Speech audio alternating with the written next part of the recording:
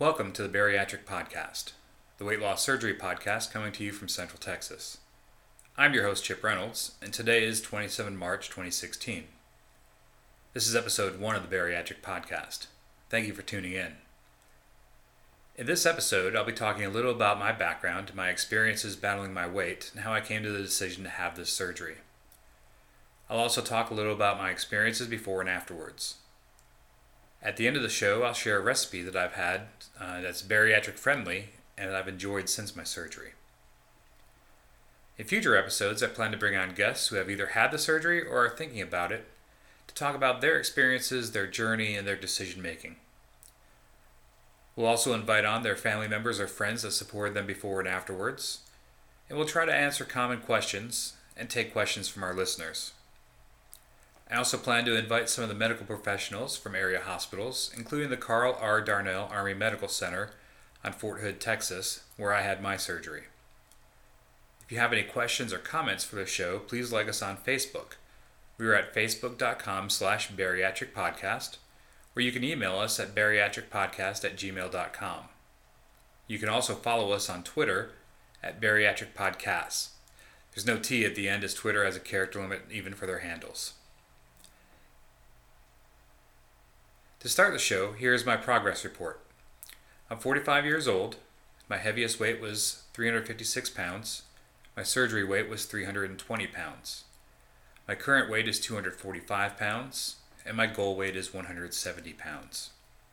I had RNY gastric bypass surgery on December 7th, 2015, and tomorrow will be 16 weeks since my surgery. Now a little about me. I retired from the Army after 20 years of service in late 2012. Around the midpoint of my career in the service, I injured my back. For the first few years, it didn't cause too much trouble for me in regards to my health and weight. After a lengthy rehab period, I was able to run again and do most exercises without too much pain. But after a few years, though, my weight began creeping up on me and it became hard to exercise without pain. I allowed my back to become an excuse for my lack of exercise, and I never changed my eating habits, so my weight continued to go up and up. The last few years I was in the Army, my weight shot up to more than 250 pounds while I was deployed, and during my last few months leading up to my retirement, I shot up to over 300 pounds. Over the next year, I looked for work, but learned early on that my health had deteriorated so badly I had trouble standing for work for longer than about 30 minutes at a time. My back hurt a lot, and I couldn't stop sweating from the smallest exertions. I was out of breath a lot. I eventually took a desk job, but it still required going out to meet people, and a lot of walking and talking with people. Only now I was doing it in a suit, which just added to my sweating problems. I was constantly wiping my forehead clean of sweat and would run like tears down my cheeks and neck. If I was outside in the heat, I was sure to sweat through my dress shirt and into my suit jacket. All this came to a head in the summer and early fall of 2014. A very good friend of mine sat down with me and asked if he could talk with me honestly. He was worried about me. He thought my weight was having a huge impact on my ability to do my job, and even more negative effect on my health. He thought I was depressed and that I should seek professional help. He said all this in a very frank and honest manner, and we had a great conversation about it, without it getting down to feeling insulting at all, and it really hit me that I was not only having an effect on myself, but I was also affecting the people around me. It meant a lot to me that he could have this conversation with me, and I promised him I'd seek help. I joined a gym and started going fairly regularly. I also talked to my doctor and was referred to a psychologist in the clinic. After speaking with them, I learned I was dealing with a lot of anxiety and not so much depression, but it was still wearing on me. I began learning techniques to deal with my anxiety in a constructive manner, and I also got a referral to this general surgery clinic at the hospital to learn more about my options for weight loss surgery. By the time I went to the weight loss surgery seminar at the hospital in October of 2014, I'd already fallen off the gym wagon. But I was excited about the possibility of learning more about the surgery. At the seminar, we learned about the different types of weight loss surgery done by the clinic and the requirements to be considered a candidate. I would have to start attending weight loss surgery support groups. I'd have to lose 9 pounds, have an EKG, chest x-rays, a psychiatric evaluation, have blood drawn and labs completed, and do a barium swallow. None of those things, other than the 9 pounds, sounded very hard at the time. I started out strong, knocking out some of the easier requirements like group meeting attendance and the psych eval, but started to lose steam as I just couldn't seem to shake off those 9 pounds. By January, I'd given up and quit going to group meetings, and I hoped everyone that knew I had started the process would forget about it. In June 2015, I stepped on the scale and saw that my weight had gone up to 356 pounds. I knew that I had to do something.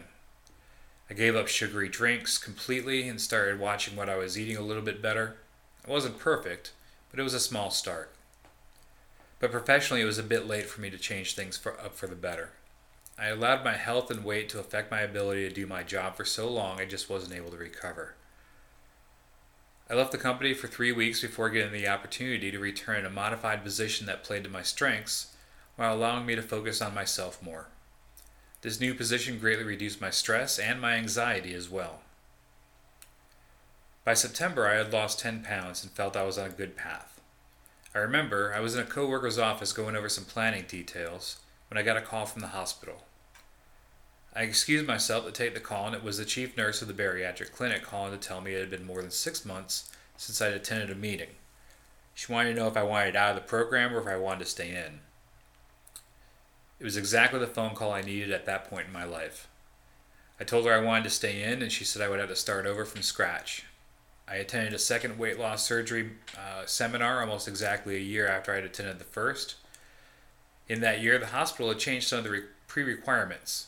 In order to qualify as a candidate, I would still have to attend 2 meetings and do my labs, have another psych eval, but they removed most of the other requirements. No weight loss requirement, no barium swallow.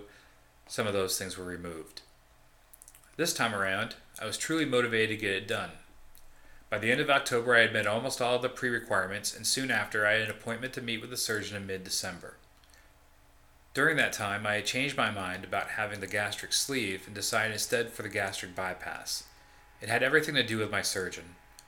He had attended a number of support group meetings, and I was impressed by his dedication to safety, standard procedures, and his passion to help people. In early November, I was called again and asked if I would be willing to bump my appointment up to meet with the surgeon a few weeks earlier, and I agreed.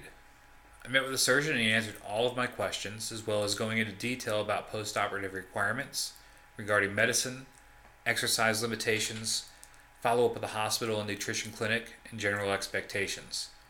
We then set the date for my surgery. Shortly before my surgery, I decided to post to Facebook to share my story. One of the things that I learned in 2014 when I kind of gave up was that I hadn't really shared with a lot of people. I had shared, the idea of having the surgery with a few people, but not with a lot of people.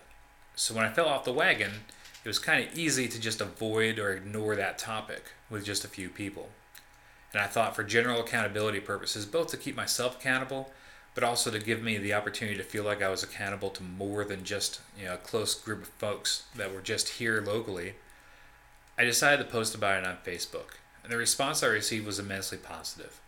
I can't say thank you enough for all the encouragement I've received from my families and friends there.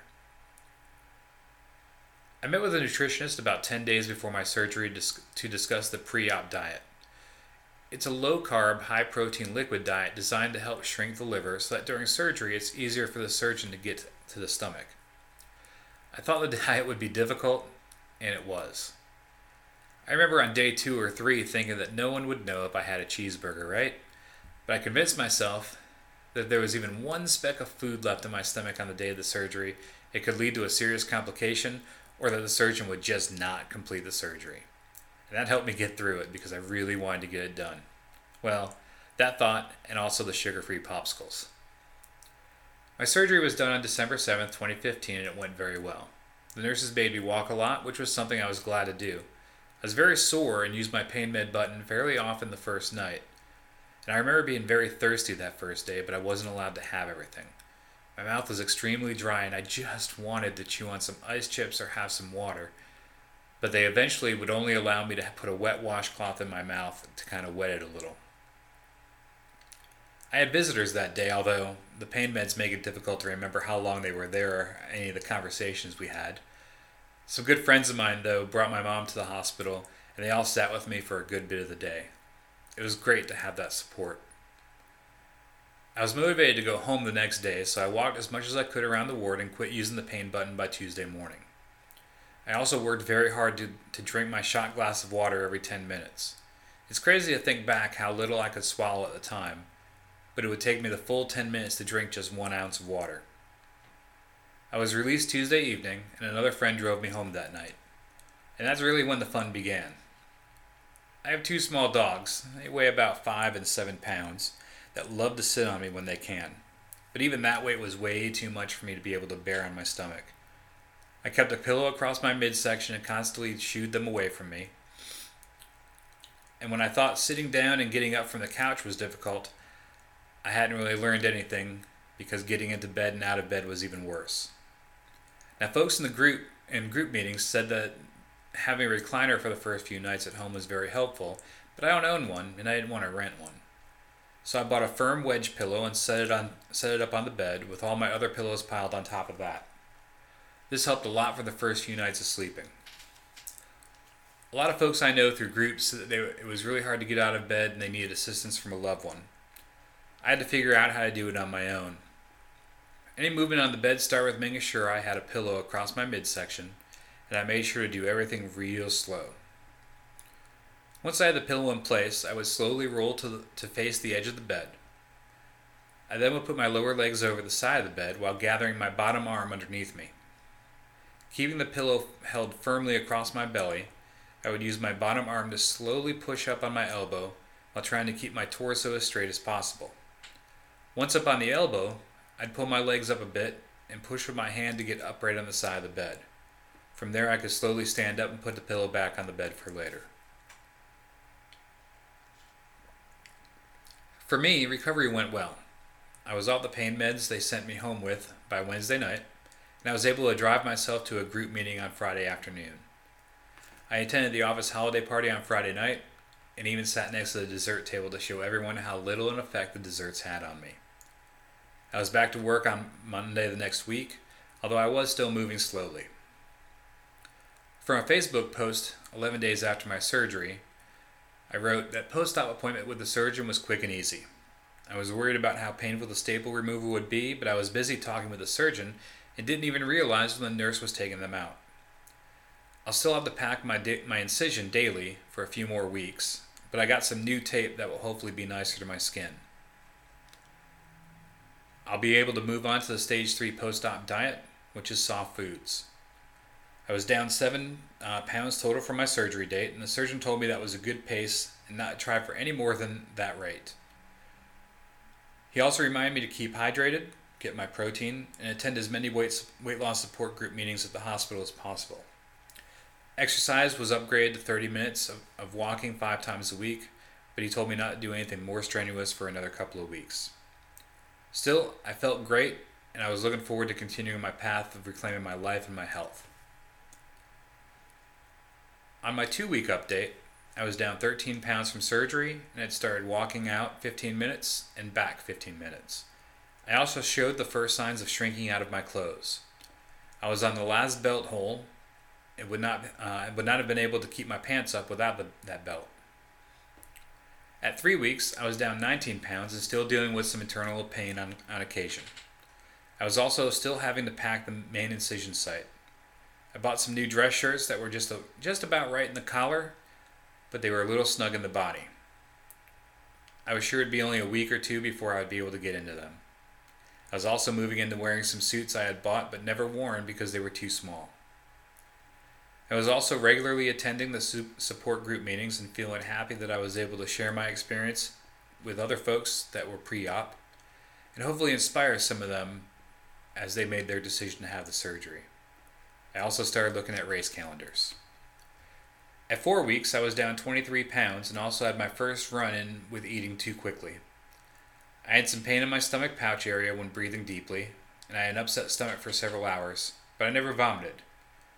My walks were improving as I was able to go just a little bit farther every day on my 15 minutes out. I was looking forward to taking my 1 month after pictures and comparing them to my before pictures. When I did take those post-op pictures and look at them side by side with my pre-op pictures, I could really see a difference. Watching my progress day by day made it hard for me to see exactly how much I had changed, even in that 1 month. Whenever I looked in the mirror, I still saw the same guy looking back at me, but looking at the pictures really gave me a sense of accomplishment and a genuine hope for more. At 6 weeks post-op, I was down 30 pounds. This was about the time that I signed up for Team RWB at the suggestion of a good friend of mine. What a great support group they are. And I was able to attend a few evening walking events, but my work schedule makes it hard for me to get out of here on time, get changed, and get to those events on a daily basis. But in the few 5Ks that I've run so far, I've been proud to wear the eagle at the events.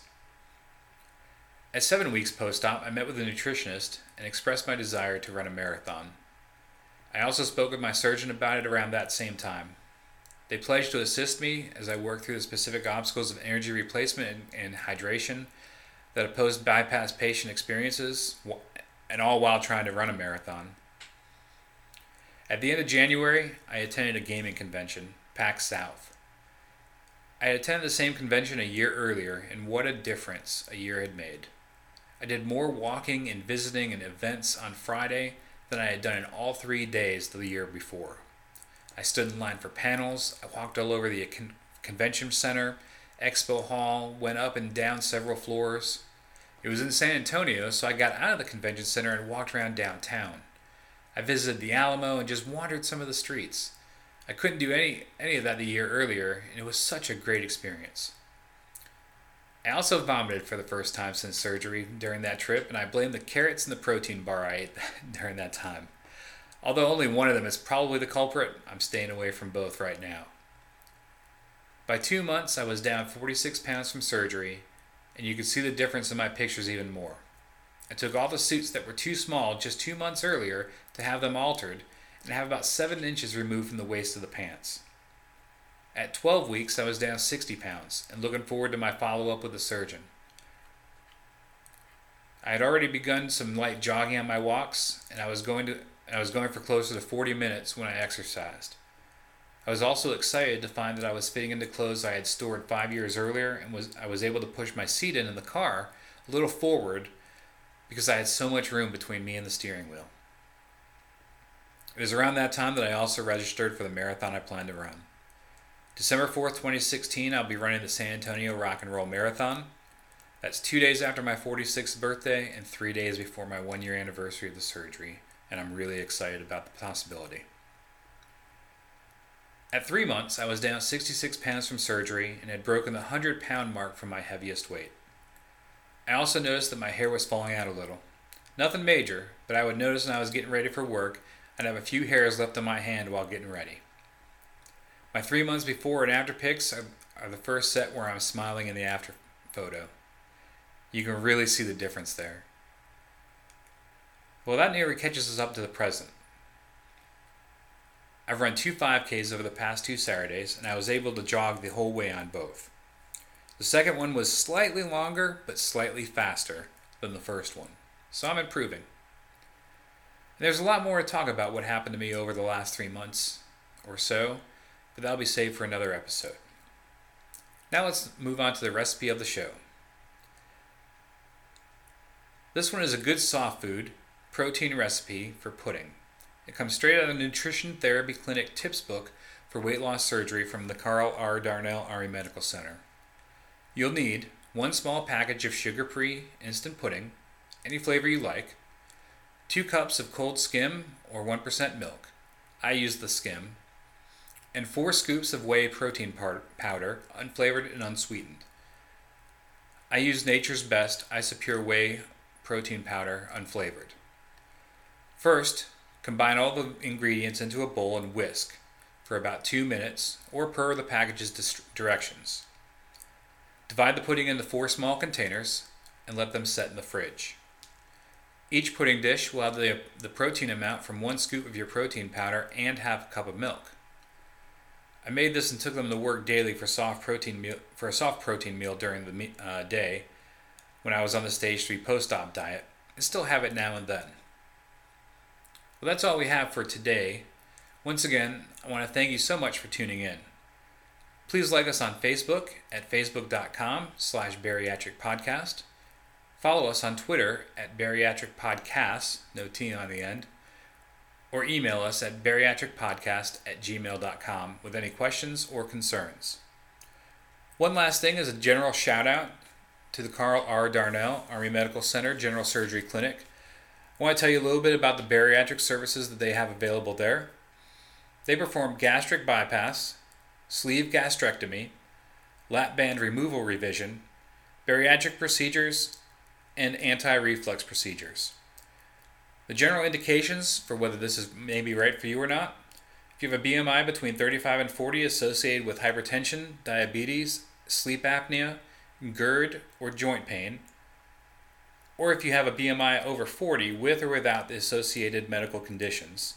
If you're interested in an informational seminar with a fellowship-trained bariatric surgeon, contact the Carl R. Darnell Army Medical Center Bariatric Program at, and this is a really long email address, usarmy.hood.medcom/crdamc.bariatric@mail.mil. By emailing that address, you'll receive information on how to participate in the upcoming weight loss surgery seminar, and from there you can make your decision on whether it's right for you.